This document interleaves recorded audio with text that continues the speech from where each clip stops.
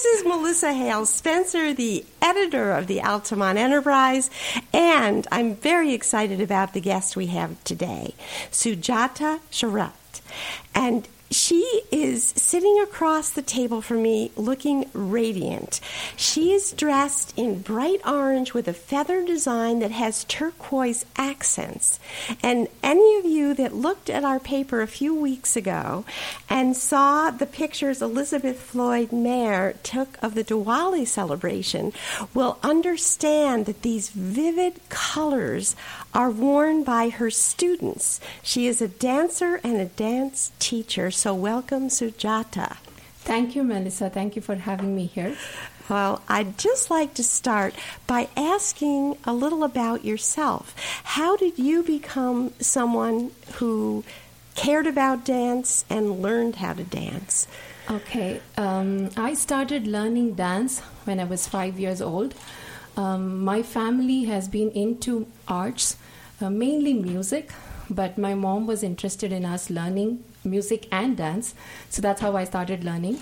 I learned it in India, in a place called Trichy, a very small town in the state of Tamil Nadu, and I've been learning till I got married. And after the marriage, I didn't think of pursuing this because I had done my Master of Management studies from reputed college in India, so I was focused on working as a computer consultant. And later, when I had my daughter, when she was 3 years old, I realized that, I would love for her to participate and dance. And that's when my friend said, you have learned classical dance, Indian classical dance. Why don't you start teaching here? Oh. And that's how the journey started of me teaching dance here. It's been 6 years now that I'm teaching Indian classical dance called Bharatanatyam. Well, I want to hear about this classical dance, but I'd just like to explore a little about what you said. I love the idea that you started doing this because you had a daughter, and you yourself, as a daughter, were taught this by your mother. So is that a traditional way to learn dance in India? Or is that... Like, my mom did not teach me. Okay. I learned from a teacher in India, but my mom was very interested in us learning. So she was very particular about us getting to learn. So my family has been into arts, but my mom doesn't know how to dance. So that's another reason why she wanted me to learn. And did you say that she was a musician or interested in music? Yes, interested. Pretty much all our family is into Carnatic music, Indian classical music. So tell us a little bit, and I know that dance in India, because I just tried to skim the surface, and it's a deep, we'll never get through any of it in half an hour, but I know it goes back to ancient times, that there are cave paintings in India of the kind of dance that's still going on today. So if you could just try, in very layman's terms, describe what classical dance is like in India. Okay. First thing you need to know about India is that we have many different cultures and many different languages.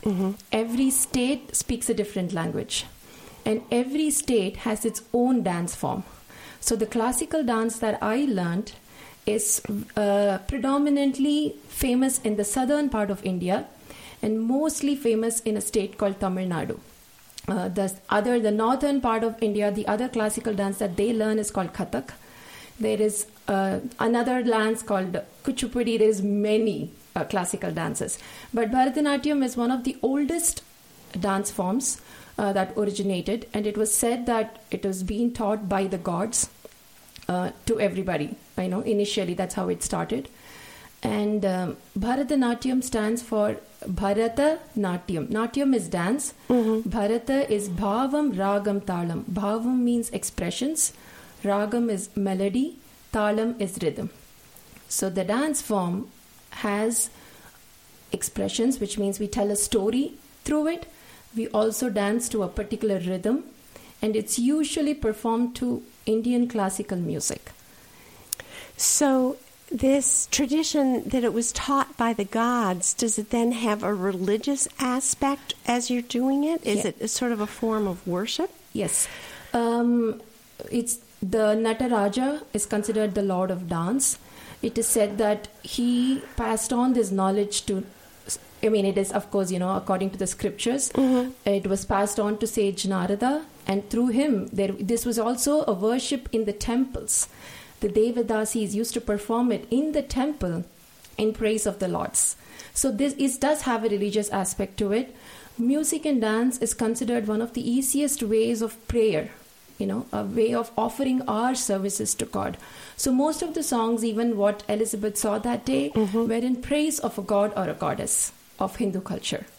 Well, she had the impression that some of the dances, the girls were actually acting the part of some of the gods. Is that right? Can you just describe to us one example of one of the dances that was done? And see, for example, there are a lot of stories of how the gods help humans or what they have accomplished. So there is a story of a 16-year...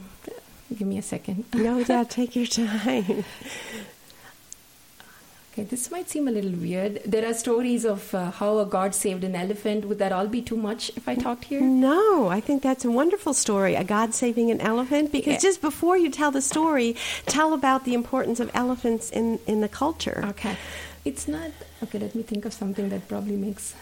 Because in our culture, unfortunately, elephants are just kind of peripheral circus acts, as opposed to what I think... Yes, every elephant or a cow is considered a very sacred animal. But let's take some other simple scenario. Okay. Like in our Hindu culture, there is a goddess called Devi, goddess Parvati. She's considered the supreme goddess, like a mother to everyone. And she takes the form of Mahishasura Mardini, which means she kills the demon Mahishasura. So in the dance form, we would enact out the scene of the demon and the goddess actually slaying him. And this is celebrated as Navaratri. She actually fights him for 9 days and she succeeds in killing him on the 10th day. I'm very impressed with that story for several reasons. First of all, that there's a female god that's so powerful, because I grew up, in a culture that had a Jewish tradition or a Christian tradition where there was a male god. So that's very interesting to me. And I also noticed that, and maybe this isn't true, but all the pictures Elizabeth brought to us anyway were all girls that were dancing. Are there also boys that do this that you teach too? Yes. Okay. I mean, unfortunately, I don't teach any boys here, but there are a lot of male dancers who learn too. And in our culture, women, are treated with utmost respect, because goddess is considered the form of even our earth. India, we treat it as a goddess. Mother Earth is a goddess. Our India is a goddess. So everybody we treat with that respect. And we have goddesses for different things. Like we have Saraswati, who is the giver of wisdom and knowledge. We have Lakshmi, who is the bestower of wealth. We consider Parvati as the bestower of courage. So along with male gods, we equally have female gods who we pray to for strength, for wisdom, for courage, wealth, all the prosperity in life. That just seems like a wonderful construct, that you would have these separate characteristics embodied in separate gods. Another thing that just struck me, again, looking at the pictures and the way you're dressed, it's wonderful. And in our culture, things seem so almost comparatively drab. Can you just tell me a little about the costuming and what goes into that, and how your students come upon such beautiful clothing? Okay, costume plays an important part in our dancing. Makeup, jewelry, and costume plays an important part. The costume automatically adds to the beauty of the dance. And the makeup is very elaborate, as you have noticed. We draw out the eyes. We really put on 2-3 layers of makeup, because the expressions that you show is very clearly depicted when you have that makeup on. In other words, it's like stage makeup, yes, so it makeup. Emphasizes your expressions as you make them. But it made those girls, who I think were quite young, look suddenly so womanly, and you have that, is it eyeliner that comes out to the side? And also, there was one picture of a quite young girl, and I don't know what henna, is it? Yes, it's like a henna. We call it alta. Okay. That is worn for all auspicious occasions. So when you dance, you want again your expressions, your hand mudras, we call them gestures, to be shown clearly. So we wear those, that is not like a henna, but it's like a liquid form of a henna called alta we wear, just to give the beauty, accordingly, the Indian gods and goddesses, if you notice, all the idols that we worship, they're beautifully decorated. Yeah. Because something that is pleasing to your eye, you want to keep looking at it over and over. So automatically, when you are dancing, the audience eyes don't go away from you, because first thing is it looks very beautiful, and the expressions and the posture and everything adds to it.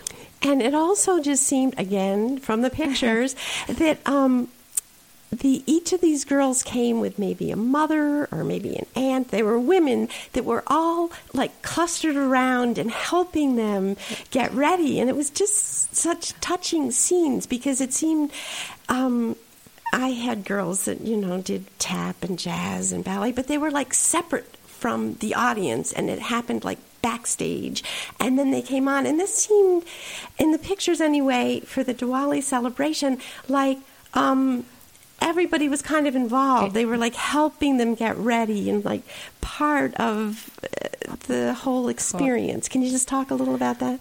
Yes. You had also asked about the costumes. I get them stitched from India.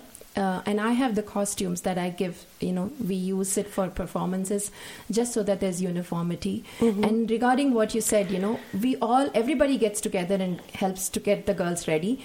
In YMCA, it just so happened that we did not have a separate backstage.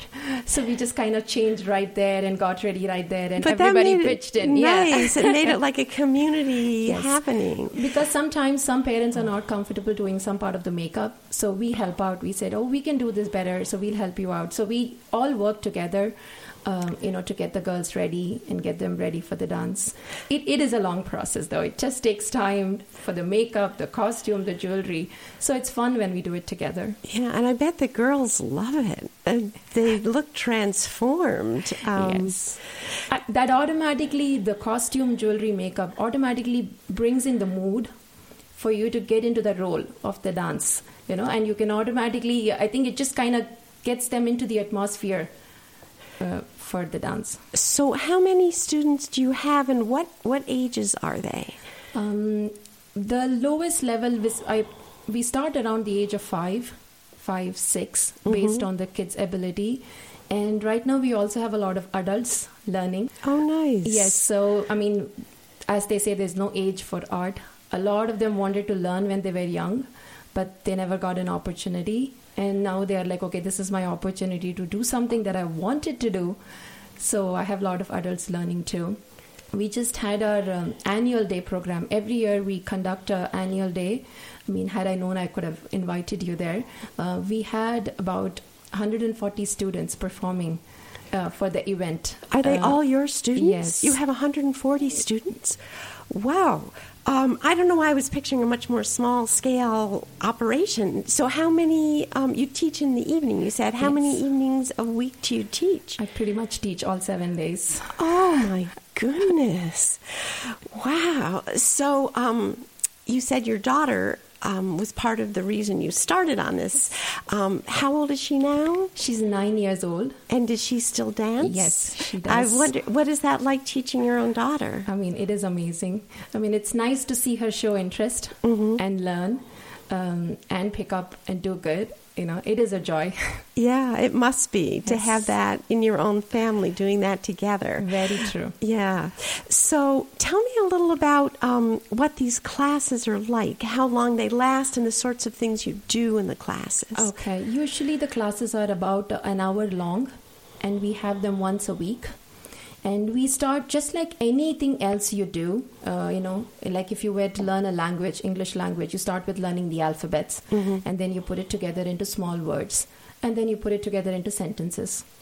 The same way we start basically with a few small exercises and stretches to get your body conditioned for dancing, because just like any other sport, this is also a form of an exercise, because we pretty much use every part of our body while dancing. So you first have to make sure it's conditioned, you warm up, and get it ready.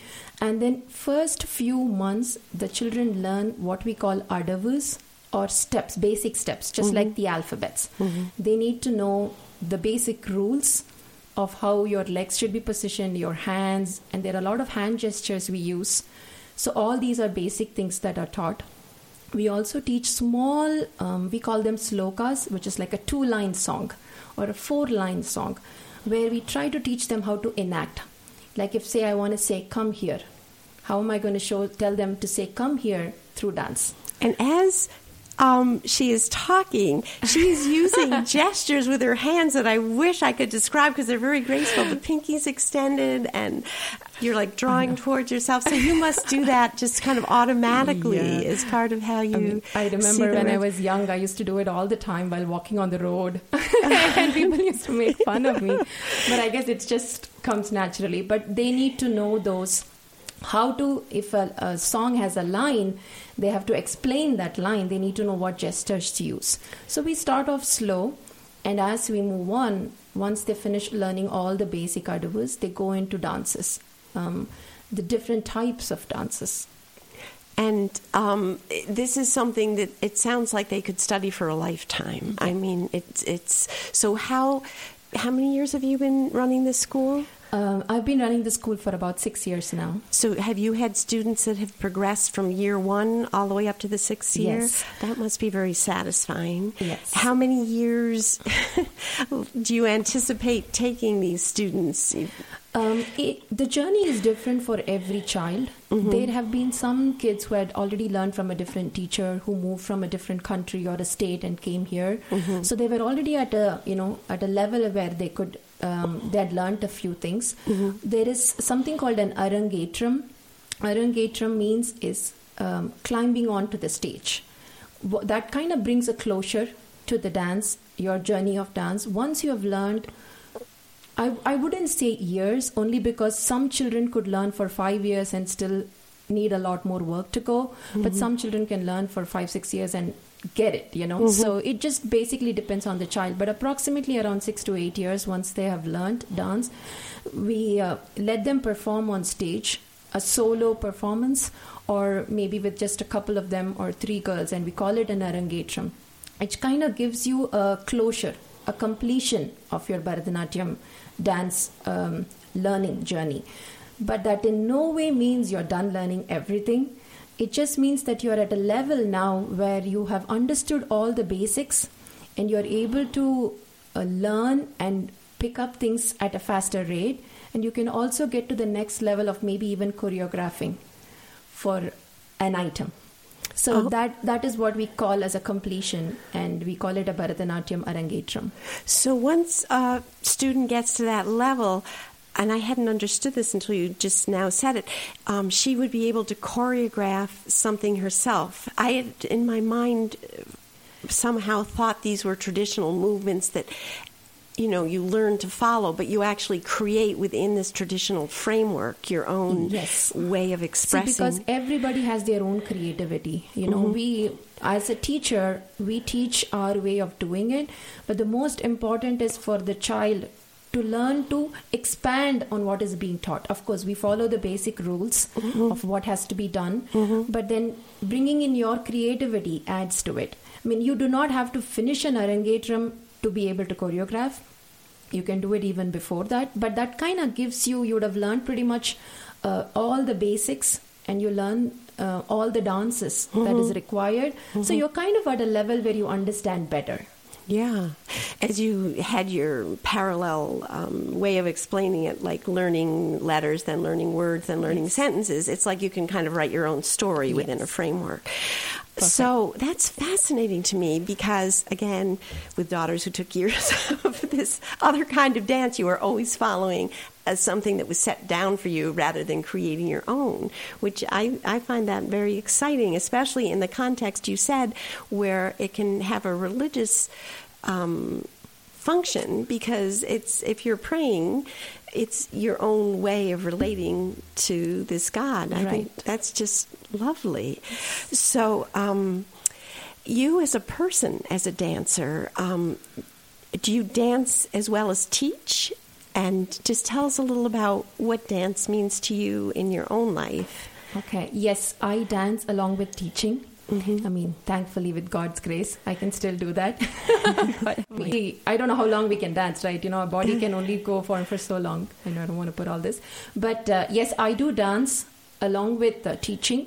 I enjoy dance. Dance has been a passion. And a lot of times before going to teach the class, I would be, tired. I could be in pain. But once I start teaching or dancing, I kind of forget everything about it. I used to work as a software consultant for a long time before I started actually teaching dance. And I remember my husband says every morning I would get up and say, do I have to go to work today? I mean, can I take an off? Do I really have to go? But since the day I started teaching dance, he's like, I have never seen you so happy, so excited to do it. I would not call this my career. This is, I think, is a gift from God. Any art form that you learn, I think, is a gift. And I think I'm blessed and feel thankful that I am able to choose this as something that I can do every single day and pass on this art form to so many young children, the upcoming generation. And your own daughter. Yes, and my own daughter. Does your husband dance too? No. But he does film your dances, you said. Yeah. He supports me in all the other, areas. He helps me a lot in everything that we do. Yeah. Well, so do you have any particular goals or visions for the future for yourself as a dancer or for your school and the students that you're teaching? I think the biggest goal is to do justice to what I do and to do my best every single day. The biggest goal for our school is to keep the standards high all the time and get my children ready to a stage where that when they go out to college or when they move on in future, that they can be proud to say that they learned dance and they can use that in their life. We were just joking the other day that maybe very soon, once these kids graduate, we'll have branches all over US. Like all my students. Because you'll have little disciples setting up their own ways of going. So we were just joking about that. I said, of course, they are all incredibly good at their studies, and we don't know if this is what they're going to choose to do. But this is something they can always do along with what they do in their in their full-time career. Yeah. Well, what I'm sensing too, and I'm hoping you can talk a little about this, is that this kind of dance, as you say, would continue for the rest of their life. It wouldn't be like a child that went to dance school and then it was over. But also, it seems like it's inextricably woven with the culture. I mean, this one festival that Elizabeth took pictures at, can you tell us about some of the other ways it fits in with the rest of your students' lives? Are there other festivals like Diwali that they participate in? And can you just tell us a little about what some of them are? Okay. India is filled with festivals. I'm not sure if you know, every state celebrates something different. We start from the New Year. We have something called a Shankranti or a Pongal festival where we thank the farmers for the harvest. We go on to celebrate our New Year's in April. Our New Year's does not fall on the same calendar year as the the English calendar year. So in April, the Tamil New Year comes in, the Telugu New Year comes in March. Different states have different New Years, so we perform for that. And the temple celebrates a lot of other events, like there are days which are auspicious to a certain god or a goddess. On those days we perform. There is a very important event in September-October time frame called Navaratri, where we celebrate 9 days in praise of the goddess, like I said, Durga, and we perform there. So we get a chance to perform in various occasions, and at the same time a lot of schools in and around the capital district invite us to come and perform for their international day or the day where they celebrate different cultures. So they get a chance to see what Indian culture is all about. And dance is a very easy way of depicting it for them to understand too what we do. So the children get a chance to perform in a lot of events throughout the year, and they enjoy it, and I enjoy it. So they're like cultural ambassadors. Yes. And also, maybe you could comment, since you've stressed, and I think it's important, that India is a multicultural society. What is it like if you have students that come to you here in the United States from different parts of India? Is it something that's easy to meld together, or do you try to keep distinct the different kinds of things you're teaching them and share and kind of cross-pollinate, or how does that work?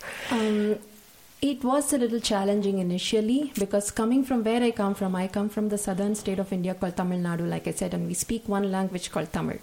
So all the dances that my teacher taught me were in that language, which made sense because that's the only thing we did. But coming here, I have children who are from, like I said, various parts of India. So I cannot restrict myself to teaching them only dances from one language. I had to explore, I had to learn, and I had to go out and understand. Because if I had to choose a song which was not in my language, I first have to go research, find its meaning, understand it, and then choreograph so that I can teach the children. And every time I teach, it is a little challenging because they don't understand the language either. For them, English is the only thing that comes easily. So we take time to go over what each line means and how they have to express it and how they have to dance it, because understanding is very important for emoting. It's very important to internalize what you're going to dance, so the dance, so it comes naturally. So it is a little bit of an extra work with language, with so many languages being involved, but it's a fun challenge.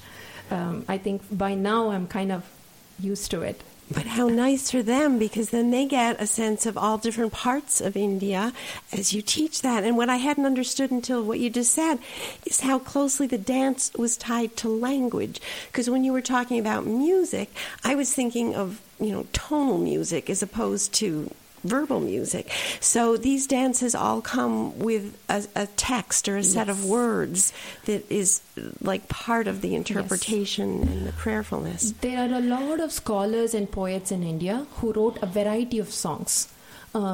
Each poet's song was in a different language based on where they were born, where they were brought up, and they all had their own way of... the songs are mostly in praise of a god or a goddess, and they talk about those gods' qualities and in the end, they just ask his blessings for them, saying, you do so much for everybody, bless me too.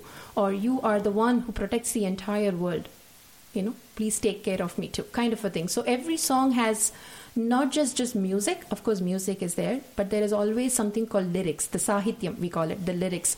So you have to dance to the lyrics. So that is, and those lyrics are in different languages based on who the poet who wrote it or who the scholar who wrote it. So that's where the challenge comes in, helping the children understand what those lyrics are and then having them dance to it and emote to it. Oh, I just love that idea of words taking a physical form, because so often we just think of words on the page instead of having them kind of come to life. Yes. Oh my goodness, that's wonderful. I'm just so sorry our time has gone so fast. Is there anything that I didn't ask you, or something that you want to just conclude with, some closing thoughts of what's important to you? Or I guess we pretty much shared a lot of things. I think one thing that I'm very thankful is that in a country here, that our children, from India still want to continue their art, their culture, and want to pursue it. I think I have to thank the parents for that, because it's very easy to forget where you come from once you come here, but every one of them want their children to continue and learn about their culture, and we don't want to let it go, because it's such a beautiful culture and the society that we come from, and it enriches the rest of us to learn about it. Yes. Well, thank you, Sujata, for all you do. Thank you so much for having me, and I'm glad I got to share.